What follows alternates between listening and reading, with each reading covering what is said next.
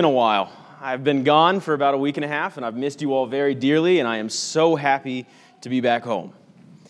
I want to go ahead and welcome all our visitors. We are glad you were able to join us this morning, and we hope that you'll study along with us in the Word and pray with us and worship with us. In Colossians chapter 3, that's where we're going to begin this morning. We read a passage about roles in the New Testament, and I think that passage projects very well to today. So Colossians chapter 3, and beginning in verse 22. Bondservants, obey in everything those who are your earthly masters, not by way of eye service as people pleasers, but with sincerity of heart, fearing the Lord. Whatever you do, work heartily as for the Lord and not for men, knowing that from the Lord you will receive the inheritance as your reward. You are serving the Lord Christ, for the wrongdoer will be paid back for the wrong he has done, and there is no partiality.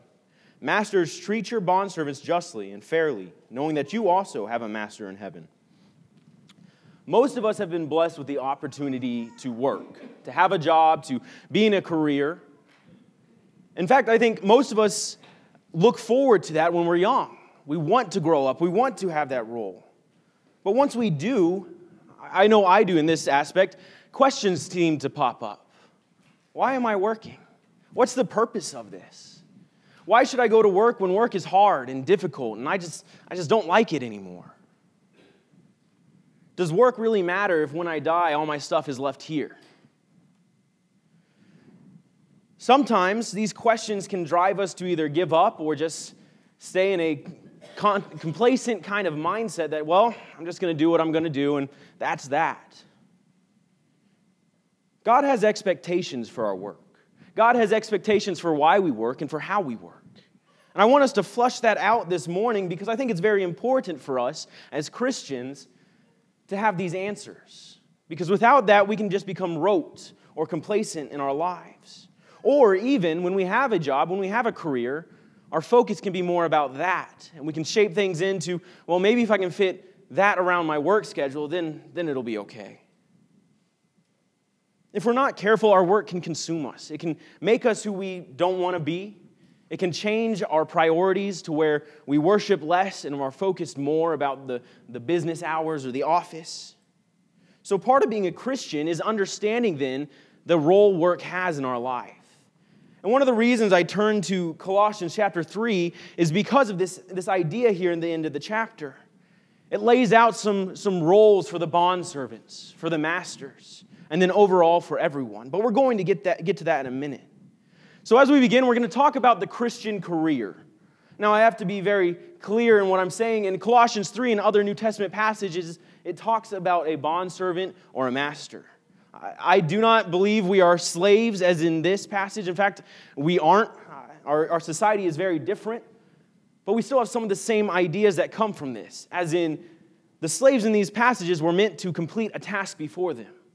Us in our jobs are meant to complete tasks before us.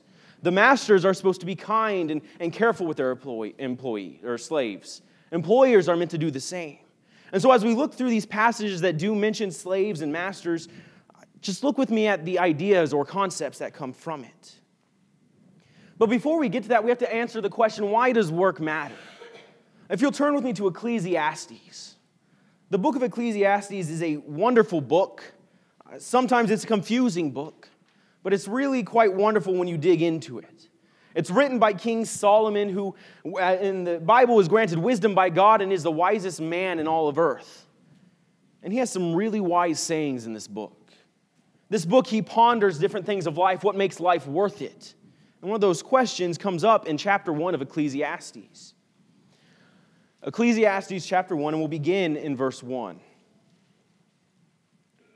The words of the preacher, the son of David, king in Jerusalem. Vanity of vanities, says the preacher. Vanity of vanities, all is vanity. What does man gain by all the toil at which he toils under the sun? A generation goes and a generation comes, but the earth remains forever. The sun rises and the sun goes down and hastens to a place where it rises. The wind blows to the south and goes around to the north. Around and around goes the wind, and on its circuits the wind returns. All streams run to the sea, but the sea is not full. To the place where the streams flow, there they flow again. All things are full of weariness, a man cannot utter it. The eye is not satisfied with seeing, nor the ear filled with hearing. What has been is what will be, and what has been done is what will be done. there is nothing new under the sun. Is there a thing of which it is said, see, this is new, it has been already in the ages before us? There is no remembrance of the former things, nor will there be any remembrance of the latter things, yet to be among those who come after. Solomon starts off Ecclesiastes in almost a dreary kind of way, but all along this passage right here, we see the question, why does it matter? Everything toils to all utter weariness. The rivers go back to their source and never fill up the oceans. The wind just continues blowing around and around on its circuit. Man continues to work and toil, and nothing seems to change. Solomon is pondering, why does work matter? Why do we matter? What do we do in our life?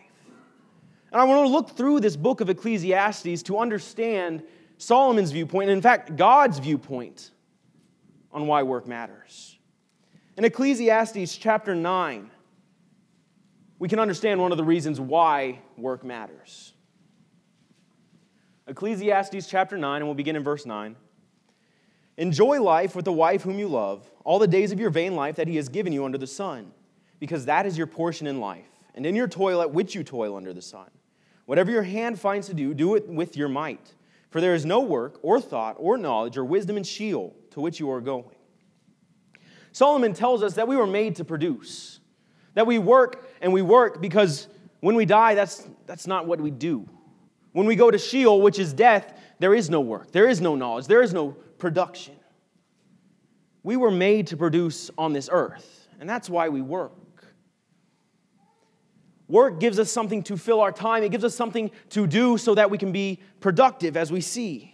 And throughout the book of Ecclesiastes, Solomon writes of the things that God has created and made. God has created all these things that we see around us, and everything that he has created is good, and that includes work and toil. When we work, we're using those gifts, the skills that God has given us, so that we can be productive, so that we can glorify God, so that we can do something instead of being lazy or slothful. And if in Ecclesiastes 4:4-5, we see what laziness becomes. Then I saw that all toil and all skill in work come from a man's envy of his neighbor. This also is vanity and a striving after wind. The fool folds his hand and eats his own flesh. Solomon is saying in this passage that the wrong reason to work is because I look over and see what my neighbor has. I shouldn't be working because I am jealous someone has a better car than I have, and I just want a better car. I shouldn't be working because someone has a better house than I have, and I just want that house. That's not a reason to work. That's jealousy. And as Solomon says, that's vanity and striving after the wind. You're never going to be able to overcome that jealousy if you push yourself by it. In verse 5, we see what happens when laziness or slothfulness comes in, that the fool folds his hand and eats his own flesh. I really enjoy this image because it's the image of someone who doesn't work and he's just sitting there, and all of a sudden he gets hungry. Well, because he doesn't work, he doesn't have any food, and so he eats his own flesh. When we don't work, or when we work for the wrong reason, we realize that it's not meant to be that way. We work because it helps us to be productive for God. It helps us to use the gifts he gives us, and it helps us to please him. In Ephesians chapter 4, we're going to skip over there for just a minute. In Ephesians chapter 4, we see another reason why we are meant to work.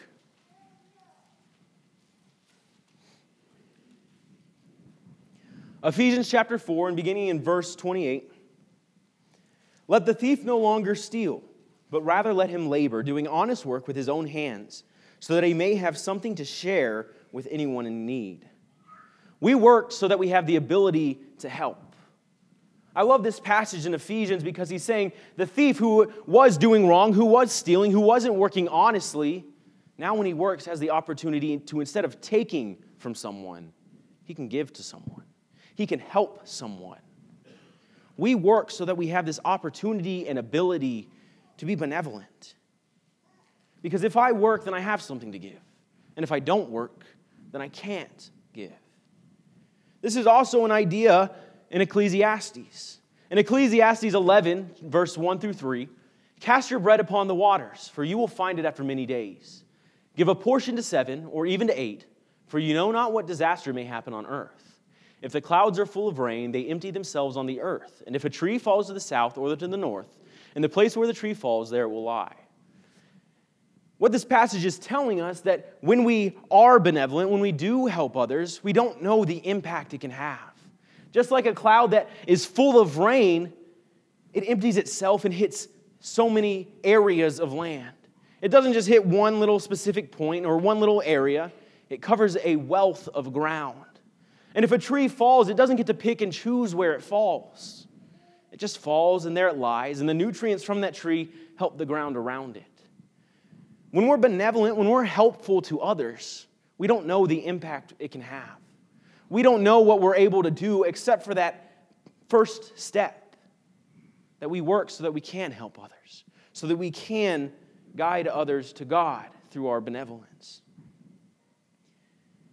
Finally, back in Ecclesiastes, I apologize for flipping back and forth. I tried to find as many passages in Ecclesiastes so we could stay there, but it just didn't seem to work out that way.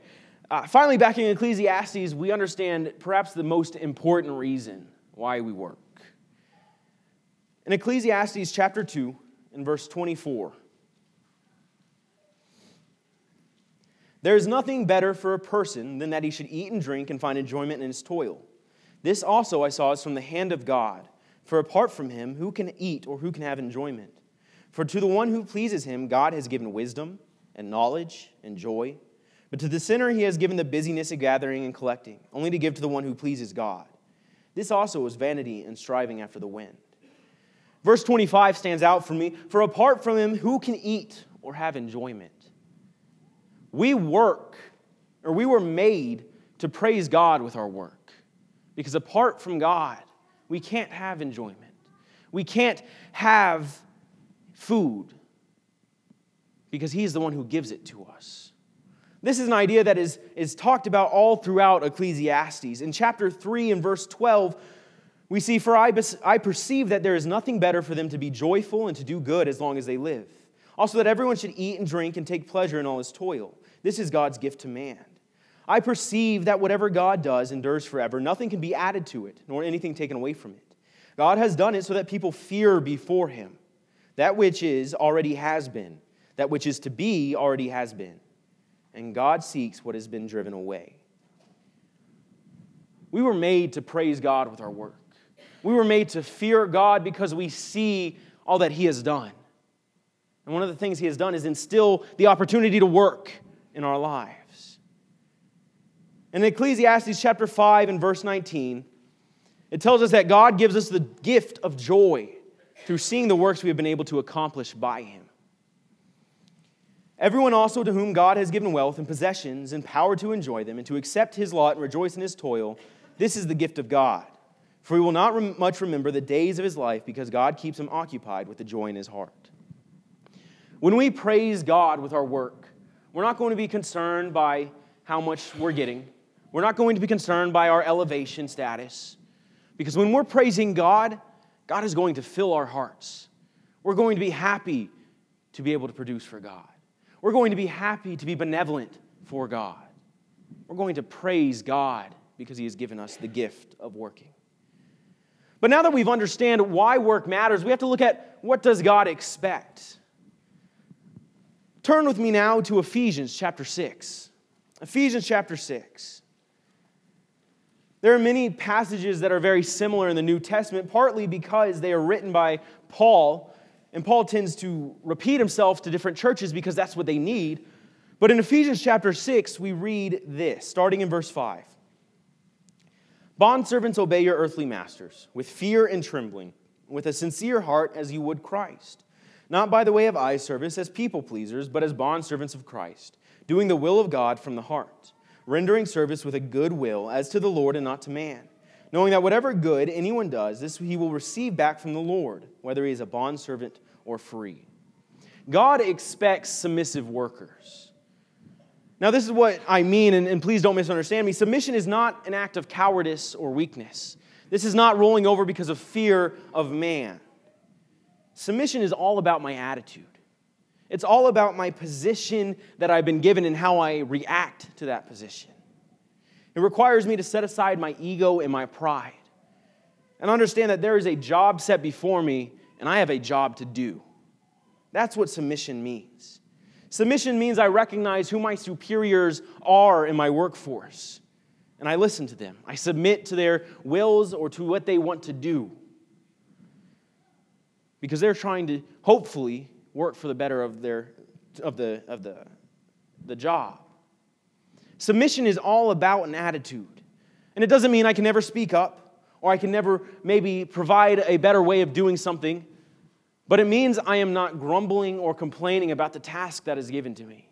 It means I am not constantly second-guessing what my superiors are doing. It means I don't care what my coworkers are doing. I'm going to do my job. And submission is mentioned multiple times in the New Testament. 1 Timothy chapter 6. Let all who are under a yoke as bondservants regard their own masters as worthy of all honor, so that the name of God and the teaching may not be reviled. Those who have believing masters must not be disrespectful on the ground that they are brothers. Rather, they must serve all the better, since those who benefit by their good service are believers and beloved. One of the reasons we are supposed to submit as workers is for God. Because when we submit, when we show submission, God's teaching can't be reviled. No one can look at me and say, well, I know what Christians are like because Zach's acting up again today. They should be able to look at us and say, you know, he's doing his job. He's not grumbling or complaining. I guess I can't really say anything about that. Titus chapter 2, bondservants are to be submissive to their own masters in everything. They are to be well-pleasing, not argumentative, not pilfering, but showing all good faith, so that in everything they may adorn the doctrine of God, our Savior. Again, the main idea behind being submissive in work is so that we can exemplify God's teaching, so that we can exemplify what God expects of us. And He expects us to be submissive. And finally, in 1 Peter chapter 2, servants, be subject to your masters with all respect, not only to the good and the gentle, but also to the unjust. For this is the gracious thing, when mindful of God, one endures sorrow while suffering unjustly.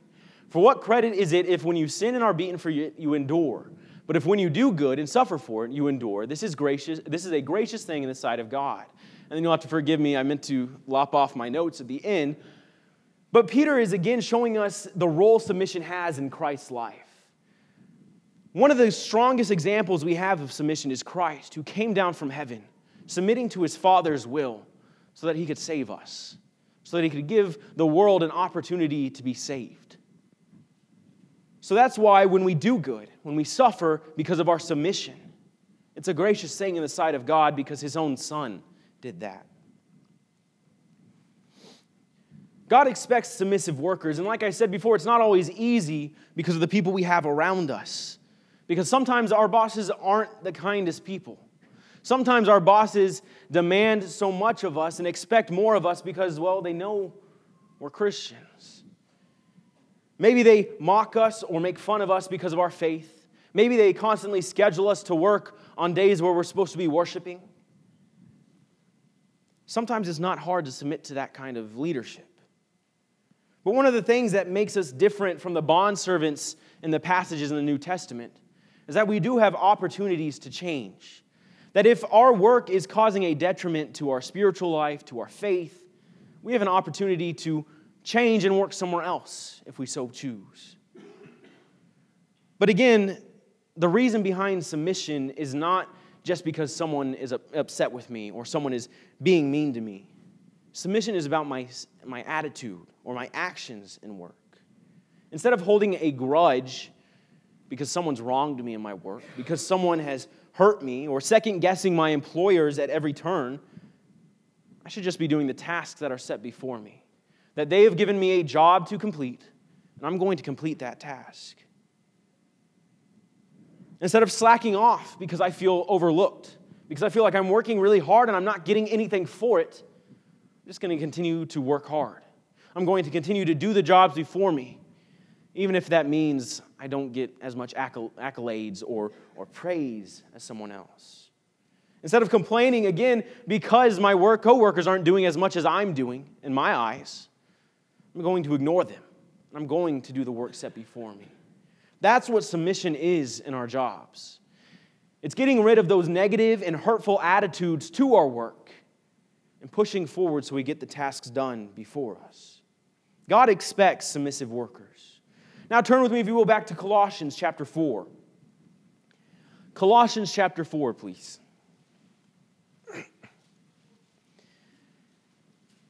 In Colossians chapter 4, in the very first verse, we see another expectation that God has. Masters, treat your bondservants justly and fairly, knowing that you also have a master in heaven. God expects kind superiors. Some of us have been blessed by God to be in a position of authority. We have been blessed by God to be raised up in our work status, in our workforce, and we have people under us that we get to tell what to do, so to speak. What God expects is that we use our authority in the way that He would use His. Again, in chapter 4, verse 1, masters are kind and just because they have a master they respond to. This does not mean that people in authority cannot use their authority to make sure the job is being done. What it means is that it shouldn't be an unkind motive to forcing someone to do something. It shouldn't because, well, I just don't like the way they came to work today. Or they've been showing up late to work so many times, I'm just going to make sure I hassle them for a while. This means kindness in how I go about what I do. Not anger or spite. This means love and care drive me to ask people and get people to fulfill their duties. This is not me just being authoritative because, look at me, I'm in this position and I'm better than all these people, so I have the right to tell them what they should be doing. This means we're fair in how we deal with them. And that includes when wrongdoings come up in work, it means it is a fair judgment. We listen to both sides. We get all the information. And then we pass a judgment that is fair and just. Back in Ephesians, we see the same idea. Masters, do the same to them and stop your threatening, knowing that He who is both their masters and yours is in heaven, and that there is no partiality with Him. Clearly in Ephesus, there was problems with the masters being threatening towards their workers. But what Paul says to them is, that's not how you're supposed to be a master. That's not how you're supposed to get people to work. The same goes for us today, that if we are an employer instead of an employee, we can't be threatening our employees. We can't be making them do their work out of fear. That's not what we're supposed to do, mostly because of what he says next in this passage, that we have someone to answer to as well. And God does not show partiality between those who had authority and those who did not. Everyone's going to be judged the same. Now, I do understand that most of us, if we do have that position, don't think of ourselves as, oh, I'm an unkind, I'm a rude boss. And most of us probably aren't. But sometimes things happen. I remember when I was in college, I was tasked with being in charge of a society. The very first outset of that, I thought, well, I'm going to be a good leader. I'm not going to be mean or rude. But man, then my good friend pride started to show up. And I started to do things because I was so proud that I was the leader and that people should listen to me and I deserved their respect. And while I didn't intend for things to come out as rude or hurtful, I know they did. I know that I hurt people because I was so proud of where I was at. We may not see ourselves as a difficult boss at the beginning, but we can get there if we're not careful. Sometimes I can be a mean boss because my pride just grows and grows. I've been doing so well, my company is flourishing. Man, it's all because of me. Sometimes I can be a mean boss because I just feel ignored or disrespected. That my people just aren't listening to me. They're not doing their work, and I just have to be firm, and I have to maybe make them afraid so that they get their job done. God doesn't expect firm and mean employers. He expects kind and just superiors. Now, we also have to think that if we have been blessed with this position of authority, God is giving us a wonderful opportunity. Because in that position of authority, you have people who work with you every single day. People who work under you that you can impact for the good of God. Imagine this. If you go to work every day as a superior or as a manager, and everyone sees you being a Christian, being kind to every single employee, no matter how low they may seem on a totem pole, so to speak. Judging fairly when things happen at work, and not just going with the side that you think is best. if people begin to see that in work and understand that that's because your values are Christ-like, could you imagine the impact that has on their life? The times they may come up to you and ask, why do you believe what you believe? Why do you act the way you do? A person in authority has this wonderful opportunity before them. And if we look at it that way, if we look at it in a way where God can use me in this position to further His kingdom, it's going to be hard to become anything but a kind superior. God expects these kind superiors just as much as He expects submissive workers. And the final thing we see that God expects is something that He expects of all people who are working, regardless of their position. And back in Colossians chapter 3, and we're going to begin in verse 22. Bondservants, obey in everything those who are your earthly masters, not by way of eye service as people pleasers, but with sincerity of heart, fearing the Lord. Whatever you do, work heartily as for the Lord and not for men, knowing that from the Lord you will receive the inheritance as your reward. You are serving the Lord Christ. For the wrongdoer will be paid back for the wrong he has done, and there is no partiality.